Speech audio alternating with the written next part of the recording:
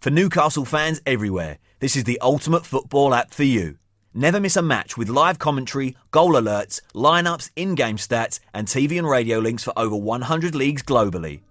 Download the free Toon Army app now from the App Store and Google Play.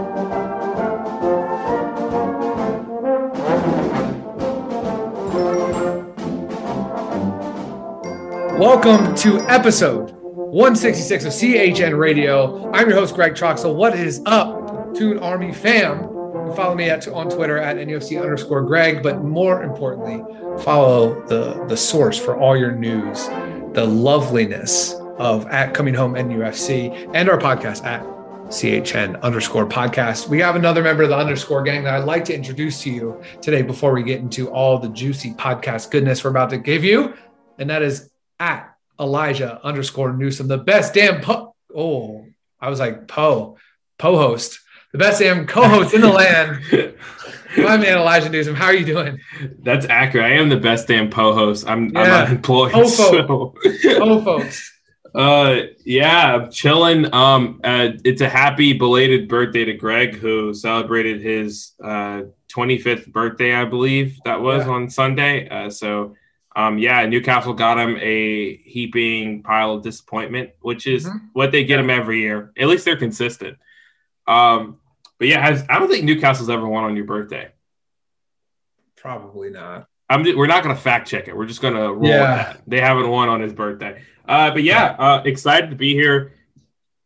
Excited to talk a little footy. That's all I got for you today. That's my intro. Yeah. What to expect in this one? We'll start with the Man United match, give you a recap on that. We'll go over take a break, and then go into some news items. Not very ton of things to talk about as far as news goes, but then we'll transition right from there, take another break, and go to Wolves and preview that match for you. So, Elijah, let's start. Let's get into it. And obviously, the first thing that we do anytime we talk about a match is 3 words. So Newcastle United takes an L. Surprise to everyone that we lost this one. Newcastle lost 3-1 to Man United. And we asked you after the match to comment on how unfun that was. And you all delivered. Don at Smick Ultra says urgency needed now. Concrete Sports Talk says, when's Wilson back? Trevor Mooney says, Brucey hates Greg. James Whitmore says, very nearly relegated. Eric Schmidt says, Greg needs whiskey. And Alex Passine said, ran out of gas. So very, very true and very lovely. I also, should we read out the 3 words for the birthday too? Oh, sure. We got Smick Ultra said he's from Delaware. Nice. Elijah with a salty Philly fan reference. Trevor Mooney must have been talking about you, but he said God of Pod. And Alan Cuthbertson says get a shave. And Alan seems to have a picture of a child holding a beer can. So, okay. Mile High Jordy says minibus karaoke singer. You got to be there to know. You got to be there to know. Had to be there. Awesome. Well, so very good points about the match, going into just what it was and what we thought about it. So let's talk about lineups first. I always like going there with you. But I'll read the lineups. I'd love to hear your hot takes, Elijah. Let's start with Newcastle. We'll only talk about Newcastle's lineup, but it's Darlow, Kraft, Lewis, Lascelles, Clark, Hayden, Shelby, Willock, Almiron, St. Maximin, and Jolinton. On the bench, we had Dubravka, Dummett, Hendrick, Sean Longstaff, Richie, Carroll, Fraser, Murphy, and Gale. Elijah, talk to me. What's your thoughts? I mean, I've said it for the last 4 or 5 recaps. Yep. But Martin Dubravka just not starting. And not going to lie, the first goal was a keeper error that, like, I don't know. Like, it's tough.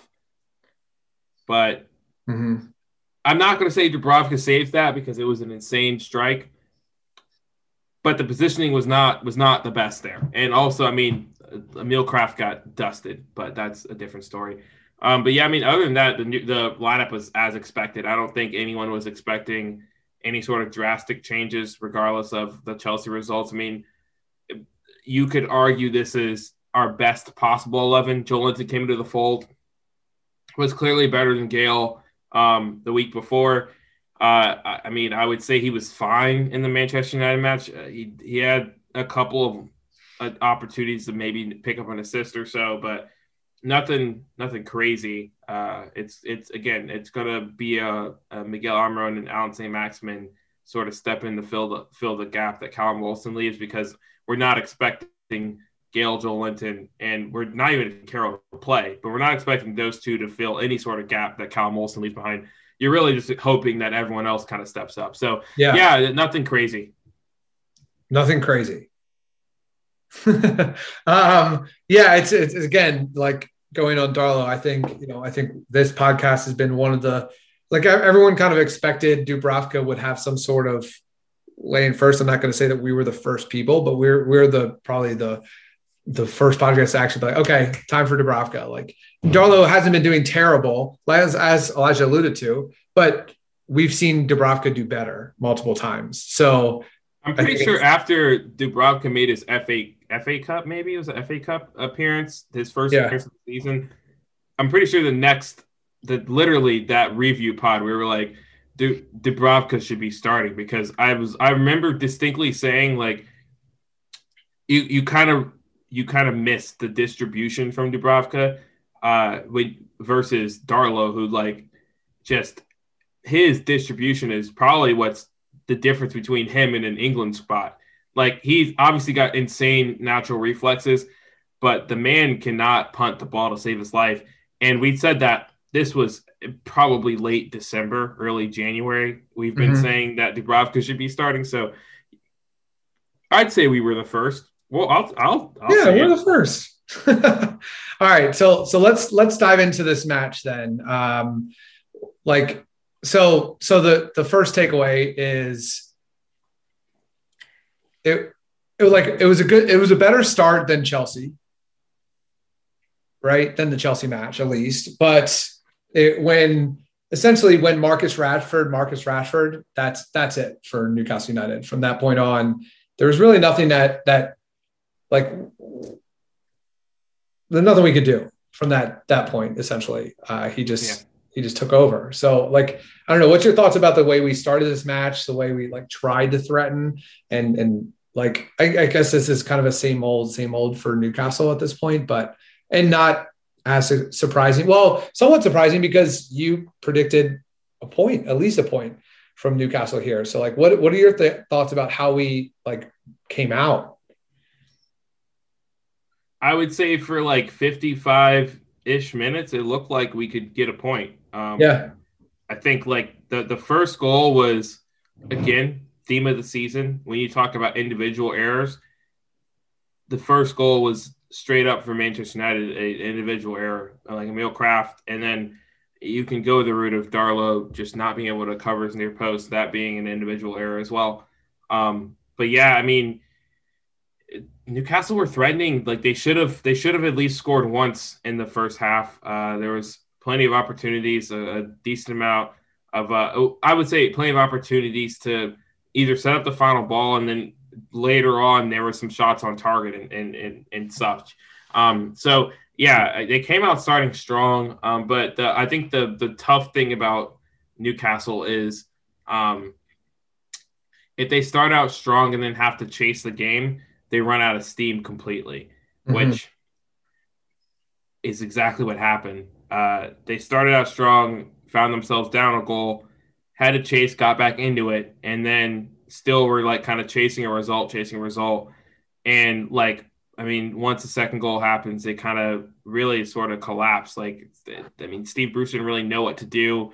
And I think that's the thing that I wouldn't say for me, my expectations for Steve Bruce were low in terms of like, I was like, all you really need to do to survive is set the team up correctly. That was been my expectations for Steve Bruce since the beginning. Yeah. And so I think that's the frustrating thing, is that when he's actually done a decent job setting up the team, but his lack of ability to adjust. And then furthermore, his substitutions are just so questionable all the time. That's what's frustrating, is that like you feel like in the back of your head that Newcastle maybe could have gotten something from this if the substitutions were different. And it's like, that's not the only thing, but it's just like, that is really like, it grinds your gears, to quote Peter Griffin. Yeah. So Newcastle got a couple like could have been chances in the beginning. Mm-hmm. And then, like I mentioned, the Marcus Rashford thing, and it was Harry Maguire that got a pass out to him, the first goal, and it was on the left, and he absolutely megged Emil Kraft, like ended the man's soul. And he like got her on him and then pinged a shot between Darlow and the near post. Again, like you mentioned, like another near post goal, but like that was brutal for Emil Kraft, for his soul and his entire purpose. And like, that's when, for me, I was like, okay, well, reality's back. Like this is just what we're doing now. But the one thing I really liked about this is the team looked completely unfazed by going down 1-0, which has not happened. Yeah, no, it felt like they were going to score. Like it did feel. That's why I said when it felt the first 60 minutes, like it was going to be like, oh, this could be a draw. Like they went down a goal and it was like, they scored, and it kind of was a collective like, Emil, don't fuck up again. Yeah. Can I say fuck? I think I haven't said it in a while on the pod, so I think fuck. Tits, fuck, shit. All right, so we'll mark this one explicit. Yeah, but yeah, like it was just like you felt okay, like they could probably get another goal back, maybe not in the first half, maybe not in the like maybe late goal, but they can kind of hold on, because it wasn't like Manchester United were looking like super threatening. It was very back and forth. It was like I don't know, like Rashford literally was probably like, I mean, unsurprisingly, like their best player, and arguably like the reason they won. No one else was like great for them. Their back line was pretty meh. If anything, like Manchester United fans were worried about their center back pairing. So the points were there for the taking, and that's frustrating. Yeah. It's like, well, so let's get into more of the return, the fight back from them. And they threatened Manchester United, I think, especially through set pieces, which is another odd thing that I like really liked about our response. And then, it was 6 minutes, I think. Yeah. 6 minutes. It was a short corner, Miguel Almiron short corner. And I hate short corners, but credit where credit's due. And it was played to John Joe, and he swept across over Wan-Bissaka, headed it away, and Alan St. Maximin collected it. And then he headed back towards goal, faced goal, and he tested De Gea with a shot from pretty much the edge of the box that was fisted over for another corner. So like, that's the first pressure. I was like, wow, that was a really good opportunity for us. And then this time the roles were a little bit reversed. So we had Shelvey laid it off for Almiron, and then he played a short pass to Joe Willock on the right-hand side of the box, and then looped it over, headed out by Harry Maguire, and then Alan St. Maximin again sitting there, and he drove the first time shot into the ground about like 10-ish yards out, and it roofed it into the net. It was a really great goal, but that's the first semblance. I was like, okay, they've been working on something. Like this short corner routine, swung over, expecting to head out to a waiting like striker, goal scorer. And we saw it 2 straight times. Manchester United didn't pick it up. I say a great goal by Newcastle United, and like give credit where credit's due. I don't know who set that up, whether it's Bruce, or we can have all the conspiracy theories that maybe are recently acquired coach may have drawn up that play, but it doesn't matter. Like, we got a really good goal and we tied this game 6 minutes after going down. So I think a really good response from us. What's your thoughts on that segment? Yeah. I mean, Newcastle got 4 shots from set pieces, which that hasn't happened in ages. The last couple matches, set pieces have gotten there. I think this was the first match where I was like, oh, okay. It felt little like Rafa Benitez, where you felt Newcastle's in a lot of matches with Rafa that their best opportunity to score was going to be from a set piece. And I wouldn't say it felt like that during this match, but it felt like every set piece there was an ample there was going to be an opportunity to score, and that we have not felt that at all during the Bruce years. So there you go. Yeah, so I think so second half started, and the first thing to note is it was definitely a feeling it out start to the second half, but then we lost Joelinton, and after that absolute spiral dive.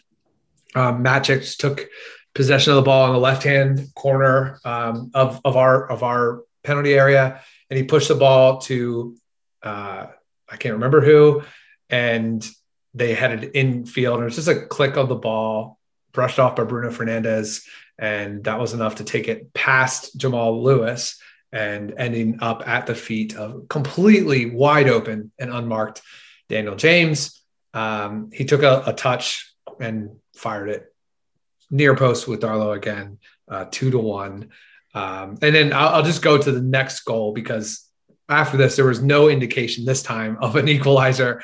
75th minute in, Marcus Rashford, he flopped a lot from a Willock challenge, but the ball was free and he was unable. He got what he wanted, and Darlow did not stop Fernandes, and 3-1. So let's talk about the second half. Yeah. I mean, completely different from the first half team. Yeah, I think it was fine in the beginning, but once Joelinton went off and then you replaced them with Ryan Fraser, I feel like that's when you lose the everything about this particular setup is centered around the fact that you should be able to play long balls when needed to a legitimate outlet on that right-hand side, and that person will be able to hold up play so that maybe Miguel Almiron or lay it off to a fullback or play it into the box towards Allan Saint-Maximin or find Joel Willock on a secondary. That is the basis of this formation, is that that is an option for you to have when you cannot build up play with just ball on the ground, direct passing, that kind of stuff. And so when you take away that element of the formation, the entire game plan is affected negatively, because you've eliminated a threat. And so you replace Joelinton with Ryan Fraser, who's just not going to be that outlet. And you have all your front three, the people who can play the ball up farthest to the pitch are all 5'9" and below. Then it's that no one has to worry about that at all. That is questionable Steve Bruce substitution. If anything, you're better off. Gosh, and I hate saying this, but you're in that situation. You might have been better off subbing on Andy Carroll if you want, just for the threat of doing that. And Andy Carroll, whatever, but that's a whole nother discussion you could have. But yeah, I mean, that right there for me was when I saw that we subbed on Ryan Fraser for Joelinton. I literally was there's no chance we win this game, because that's a dumb substitution. There's no way around it. It's not a smart substitution. And I mean, I guess we could go into detail about horror tackles and whether or not it was a pen or whether it wasn't. But I mean, I feel when you make the adjustments that Newcastle made, you kind of deserve the result that the Newcastle got. That game was a game where you could at least pick up a point, and it's unfortunate when you lose Joelinton, who actually had a decent outing, had a couple key passes, almost had an assist, et cetera, et cetera. But I don't know. I mean, obviously it's tough to replace Callum Wilson, but I don't know if anyone's saying it's tough to replace Joelinton. And so to take off a striker for someone who's not a striker, and then effectively go with the formation that just nothing makes sense. None of that made any sense. I don't even know how to keep defending it. There was other substitutions they could have made. Like you could have switched to a 4-2-3-1 and maybe subbed off Shelby or Willock. Willock was okay. He wasn't great. Sub one of them off and put Fraser on and then have Gale up as a lone striker up top. Like there's things you could do in response to that. And just they didn't like Steve Bruce never thought to do that. And that is annoying. Yeah. Yeah. So I just wanted to end this before we go to quotes and everything. We have from NUFC.com. They absolutely crushed it again with this excerpt. They said, we now move on to the supposedly winnable games against Wolves, West Brom, Villa, and Brighton. Although we failed to collect maximum points from any of the corresponding trio last season, in the real world, not populated by the media, there's little confidence that we'll survive through our own efforts and that the path to temporary salvation lies only in the shortcomings of other sides. We have the opposite of a spine with doubts over the effectiveness of each department, be it the fading Darlow, the problematic right back slot, the ailing but seemingly undroppable Shelby, or a hint of any tangible replacement for the goals and assists of Callum Wilson. The logic-defying pronouncements of the manager hardly breed confidence either, more and more reminiscent of Steve McLaren by the game. Suspicious remain that Bruce's roadmap to recovery is upside down. If 6 or 7 teams really are looking back over their shoulders, as he claims, they're seeing points there for the taking. That old pantomime line, it's behind you, with it being 18th behind Fulham. It feels rather more accurate. Aware of their plight as a club and active in the January market, the Cottagers are also fighting to turn things around on the field, grinding out points and reeling us in. Contrast that with the tedious farce that is this football club, the perpetual absence of leadership or appreciation of the woeful situation we're in, characterized by the smug fraud content to be the public face of it. Nowhere else would this be tolerated. And again, they killed it. Absolutely brilliant description. Quotes. Steve Bruce said, Fulham have had a good week and won a couple of games, which at the bottom end of the table is big. My message to the supporters is that I'm convinced we'll be okay. Of course, fans don't want to see their team at the wrong end of the table. I understand that totally. We have a unique fan base, which makes us the club we have got. And of course, they are anxious. It's been a difficult week, but we have big games coming up where we think we can take points. We are a threat now. We are trying to be higher up the pitch. It will take some getting used to because we have played a certain way for a while. That's really all I want to say. What it take? Yeah. Stats. St. Maximin, second goal of the season, 6th in all comps for Newcastle. It was our 11th away goal from St. James Park in 13 Premier League games. And it's only the second one in the first 45 minutes. Jeff Hendrick against Leeds was the only other one. Going to expected goals, we had that's the wrong one. We had 0.34 expected goals to Manchester United's 1.73. So they're expecting like a 2-1 win for Man United. Elijah, any guess on who led in expected goals? Man, I mean, Alan St. Maximin's shot was from like 6 yards out, so I'd imagine it was him. Yeah. Yeah. Yep, you're right. All right, well, there you go. I was expected assists. I mean, I'm not even going to have you guess. Nobody had over 0.1. So it was Joelinton and Almiron had 0.08 together. Well, that's better than nothing. It is. Manchester United had 79% of the chances. They had 15 shots to our 10, 7 on target to our 6. They had 10 passes completed within 20 yards of goal to our 1. A PPDA, Manchester United 6.39, really good. Ours really bad, 22.35. We were expected with 0.29 points. They had 2.54. Going to 538 and where they think we'll finish the season, the gap has stayed at 2 points. They're projecting us to finish with 38 points, Fulham at 36 points, and West Brom and Sheffield below them. They are saying that we'll finish 4 points behind Burnley for 16th place.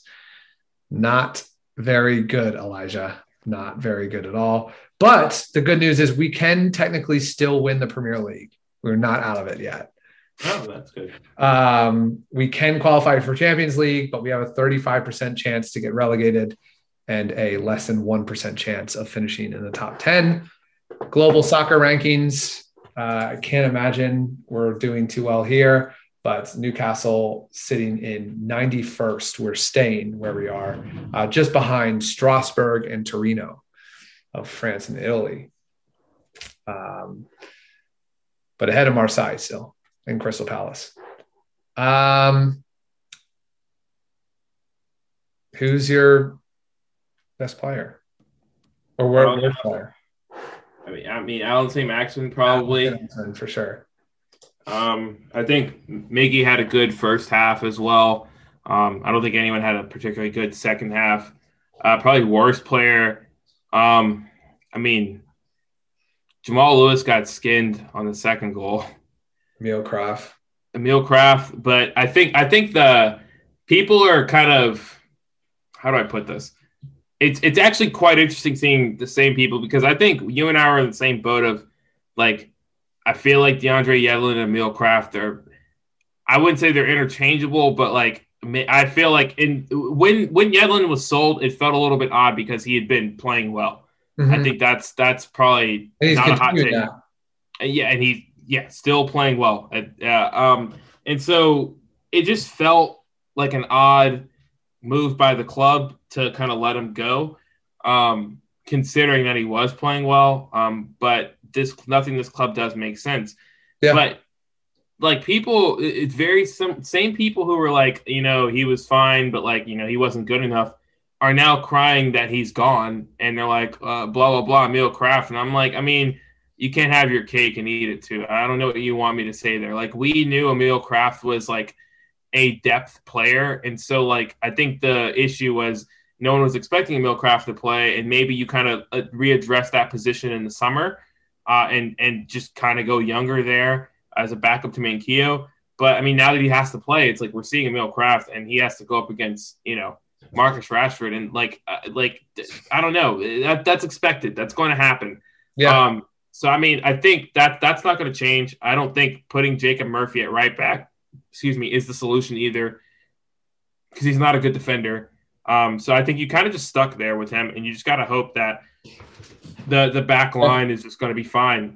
Jamal Lewis, for what he offers in attack, I mean, he's looked better in attack, so it's kind of tough to drop him. But you're in a situation where maybe give him a little bit of a break, tell him to kind of recenter, and maybe you could put Dummett there.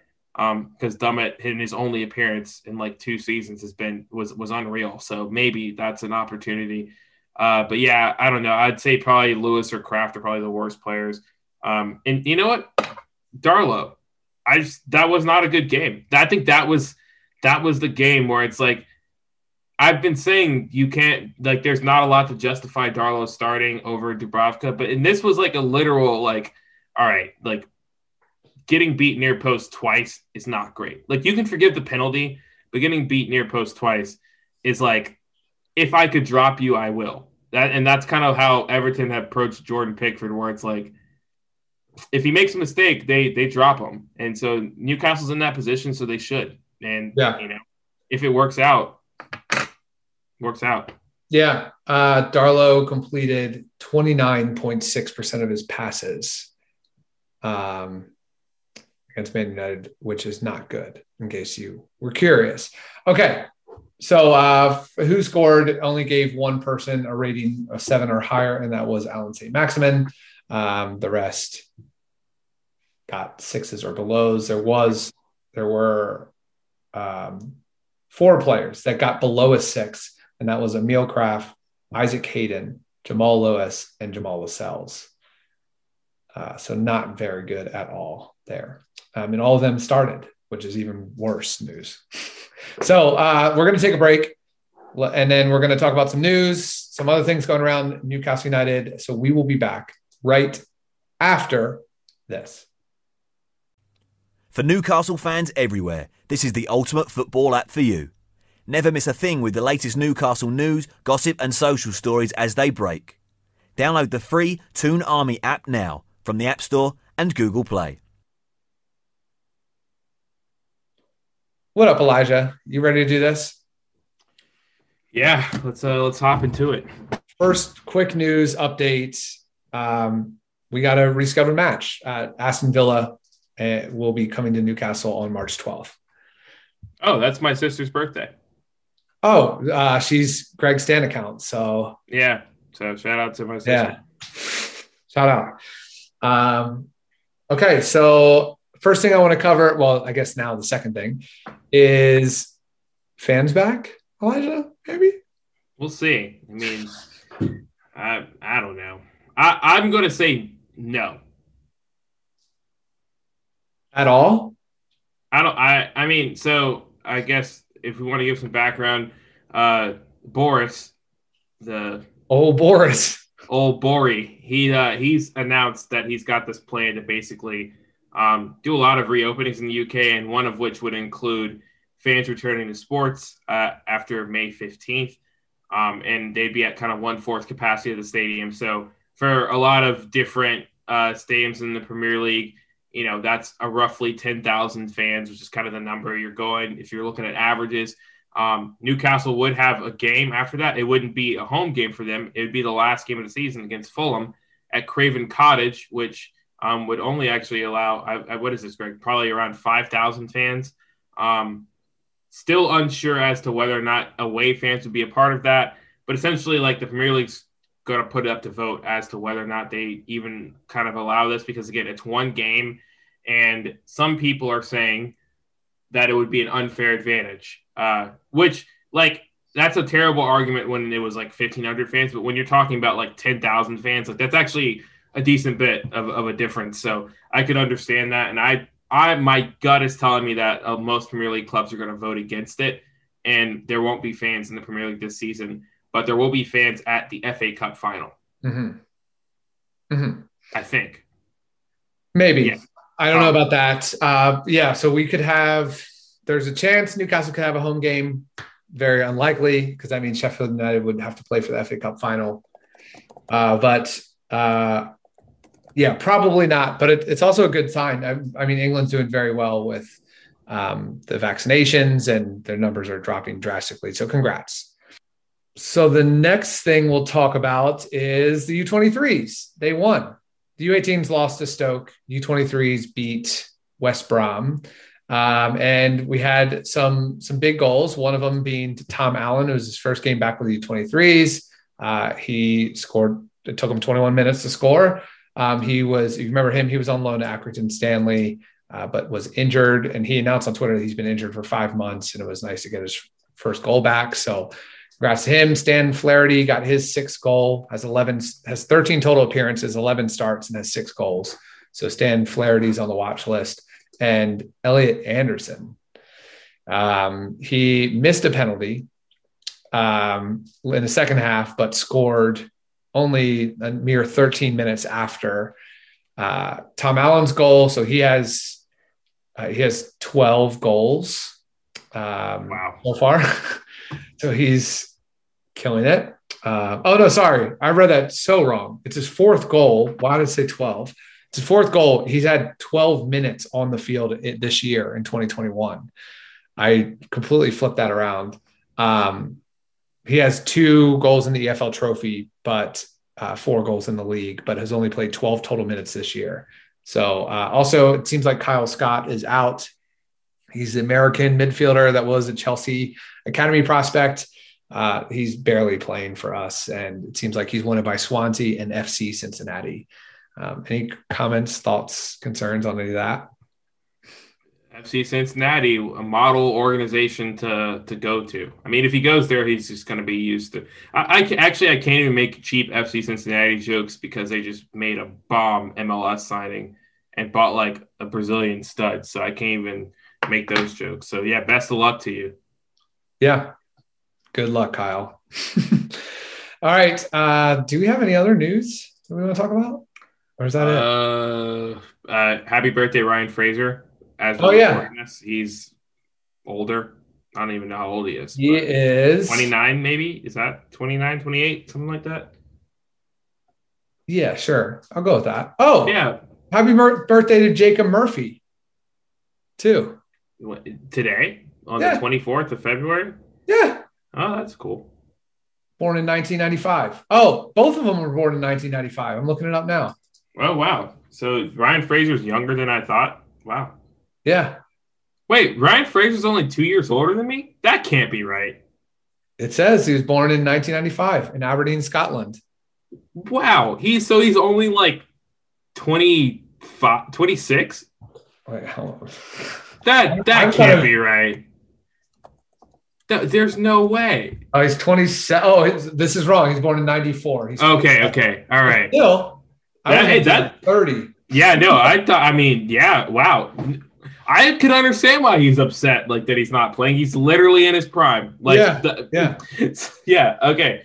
Yeah, shout out to Big O Rye Dog, as we call him. Yeah. And what about J Dog? J Smurf. No, we actually call we call J Smurf actually. J Smurf. Okay, we're gonna take another break then, and let's talk about Wolves. How's that sound? Yeah, let's do it. Okay.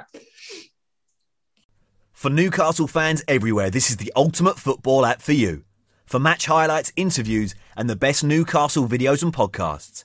Download the free Toon Army app now from the App Store and Google Play. Wolves. We're back. Let's talk about Wolves. So where we're at the table, I'm actually pulling it up now. So quick filler buster. Bam. We're there. Newcastle sitting in 18th or 17th, as we know. Wolves in 12th. There is a 8-point gap between the two. Wolves pretty much kind of like picked up a little bit of form here. So in their last 5, they have 3 wins and a draw. So they're looking a little bit better. But -6 goal difference on the year, 9 wins, 6 losses, 10 draws. So interesting to see how we're going to do with this. But the first thing of note is just talking about who's going to line up for Newcastle. First thing we know is Fabian Schär, Callum Wilson, Javier Mejia are out. And then there's interesting about Federico Fernandez, Paul Dummett, Joelinton all seem doubtful / maybes. Fernandez is a big maybe. Yeah. Joelinton's a doubtful. Dummett's probably also a maybe. Okay. Yeah. And then Martin Dubravka, maybe. For Wolves, Boli, Jimenez, and Pottins are out, and Marçal is doubtful. But Elijah, what do we think? What do you think we're going to do lineup wise? There's some reports that came out pretty swiftly after, I'm pretty sure they came out Monday after the Sunday match, that Dubravka is probably going to have his opportunity to start. And again, I'm going to say he should start, as I have many times before. But yeah, I mean, again, like I said, Darlow just, it always felt like it was going to get to a point where he gets to a game where it's like you can't start him the next game because he's made or next match because he's made so many mistakes. And this one, and that, unfortunately for him, that was that last match where a lot of the things you could kind of overlook, the bad kicking or maybe some of the questionable kind of his ability to impose himself on the back line and be a vocal leader. Like, you could overlook that because he was making tremendous saves, and, you couldn't fault him for a lot of the goals because, yeah, sure, we lost 2-0 to Chelsea, but those goals were pretty hard to save anyway. Or, maybe we lose, I don't know, 4-1 to some team, but it's they were just way better than us. Now it's kind of, that Manchester United game was a match that Newcastle could have picked the result from, and two of those 3 goals were him getting beat at the near post. So it's just not a good look. So I think Dubravka does start. I don't know if Fernandez is ready, but I think given just the importance of the next 3 matches, I think he'll play. He's a type to he's already done this before. He's played injured at times. He's come back from injuries a little quicker than expected. So I could see him playing as well. So I think the back line, I don't think Dummett plays, even though people want him to play. I think it's going to be Lewis, Lascelles, Fernandez, and Kraft. I think Lewis probably has a better game this or that better match just with, I don't know, maybe the extra security blanket. I don't know, maybe better communication from the back. You hope he just has a better match. And then I think everything else is probably going to be the same. Joelinton doesn't start. Maybe Gale starts in his place. I would like for Newcastle if they go if Gale plays to go 4-2-3-1 instead, because that formation suits Gale a lot better and allows for positional freedom and allows you to play Isaac Hayden. Obviously Isaac Hayden, but Miguel Almiron, Ryan Fraser, and Allan Saint-Maximin together in positions that they are naturally good at. You can play Ryan Fraser on the left, you can play ASM on the right, you can play Miggy in the middle, or just allow them to have some sort of free roaming front three, attacking three sort of situation with Gale running in behind. But again, that simple idea is too advanced for Steve Bruce. So maybe our boy Graham Jones could that's his name, right? Yeah. Maybe he could come in with some wisdom, since Bournemouth played a 4-2-3-1 last year. So I think that's what I would go with for Newcastle. And if not that formation, Shelvey shouldn't be playing, but he will be. He actually wasn't bad this past match. He just I think the frustrating thing about him is that he should press, but he just doesn't. So that's annoying. Yeah, that's all I have to say about. Well, he also probably can't last a whole match if he does that.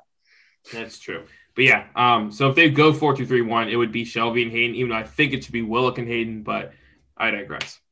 Yeah. Well, how do we score more goals than Wolves? Based on recent match history, I don't think that we will score more goals than Wolves. If we did, what would we need to do, though?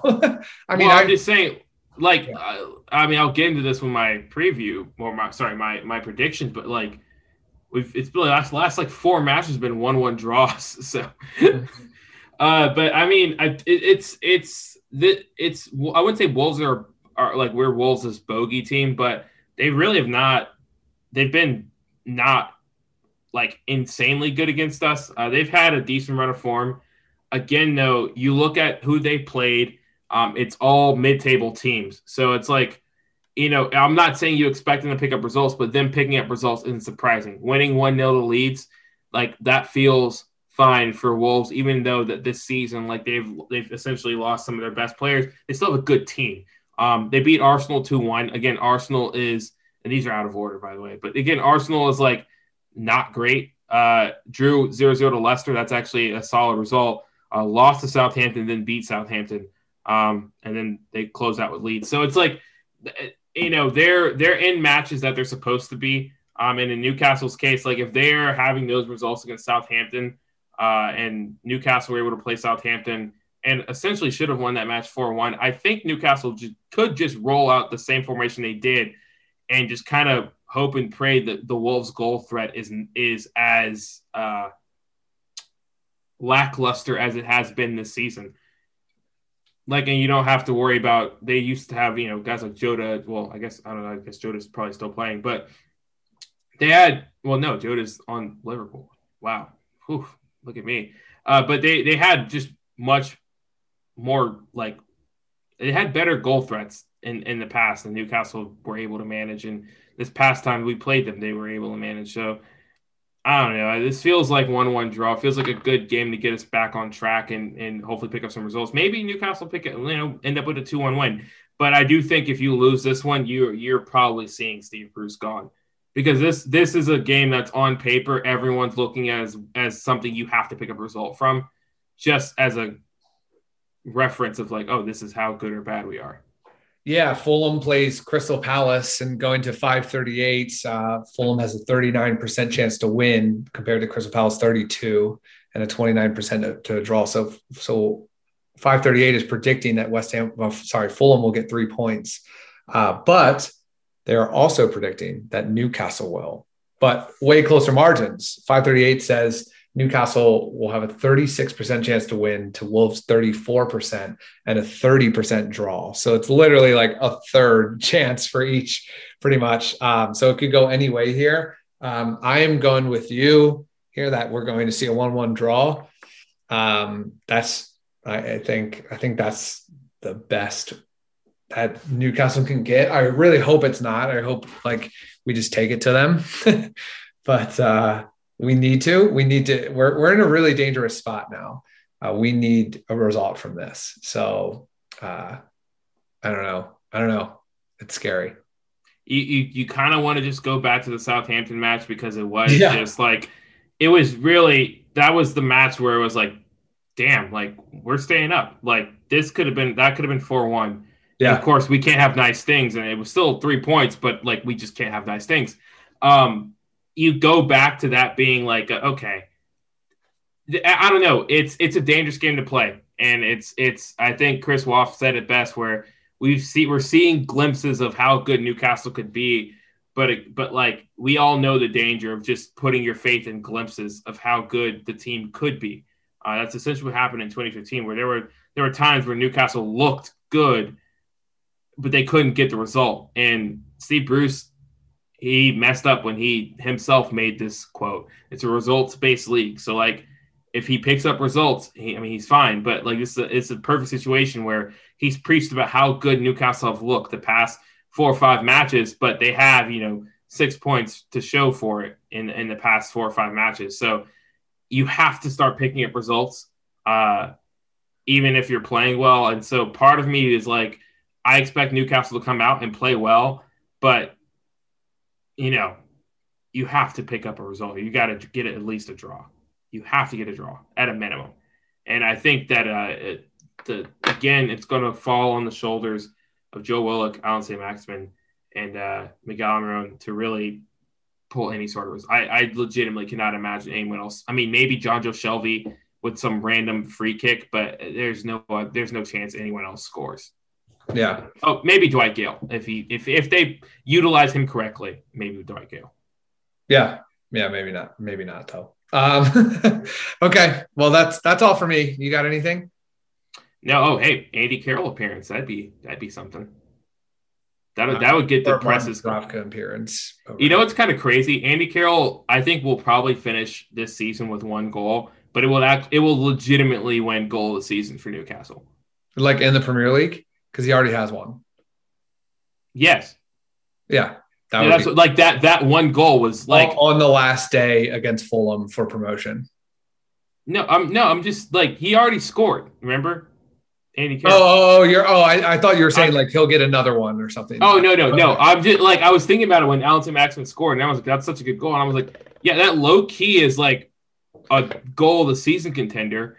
And then like you think about it, and it's like Andy Carroll, it's Alan Saint-Maximin. I mean, I think maybe Miggy was this the season Miggy had the weak foot goal that was like a curler? That was a pretty good goal too. Yeah. But like that Andy Carroll goal is legitimately the best goal of the season so far. I mean, it was meaningless and worth nothing, but it was still just such a good goal that I think that will be the only goal he scores, but he will also win goal of the season. Yeah. That is what I was trying to say. Yeah. Not a hot take at all. Not. I mean, we never have hot takes. They're always lukewarm at CHN Radio. So that's good. Also want to point out that Wolves only beat Leeds because of an own goal. So take that as you may. I don't know what to say about that. I just noticed that. I'd take some own goal wins. Oh, geez. Okay. Well, that's going to conclude this lovely episode, 166 of CHN Radio. I'm your host, Greg Troxel. That's the best damn co-host or co-host in the land, Elijah Newsom. And we'll see you next week. But let's get 3 points, everybody. And we'll see you soon. And hoy the lads. Oh, love you guys. Like sitting inside a fridge, but I wish I was on the quayside, looking at the old time bridge. I'm coming home, Newcastle. I might as well have been in jail. I'd walk the streets all day. I'll need for a bottle of your own brown ale. I'm coming home, Newcastle. If you never win the cup again, I'll brave the dark at St. James's Park if they gotta get in the rain. I'm coming home.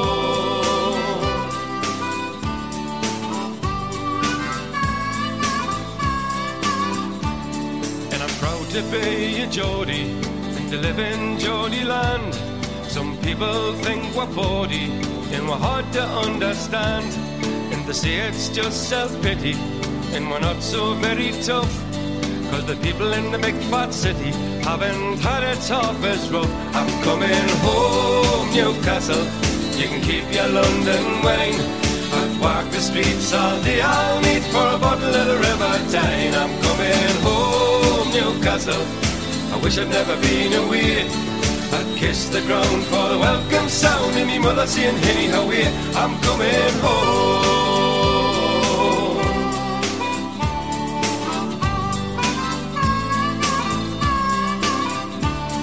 And I miss the old blind busker who stands at Fenwick's door. He plays a mean accordion, you've all seen him there before. And I love the Geordie heroes, there's so many famous names, like Lindisfarne and Gaza, Brendan Foster and the Gateshead Games. I'm coming home, Newcastle, I might as well have been in jail. I'd walk the streets all day, I'll need for a bottle of your own brown ale. I'm coming home, Newcastle, if you never win the cup again. I'll brave the dark at St James's Park at the Gallagher's End in the rain. I'm coming home, Newcastle, you can keep your London wine.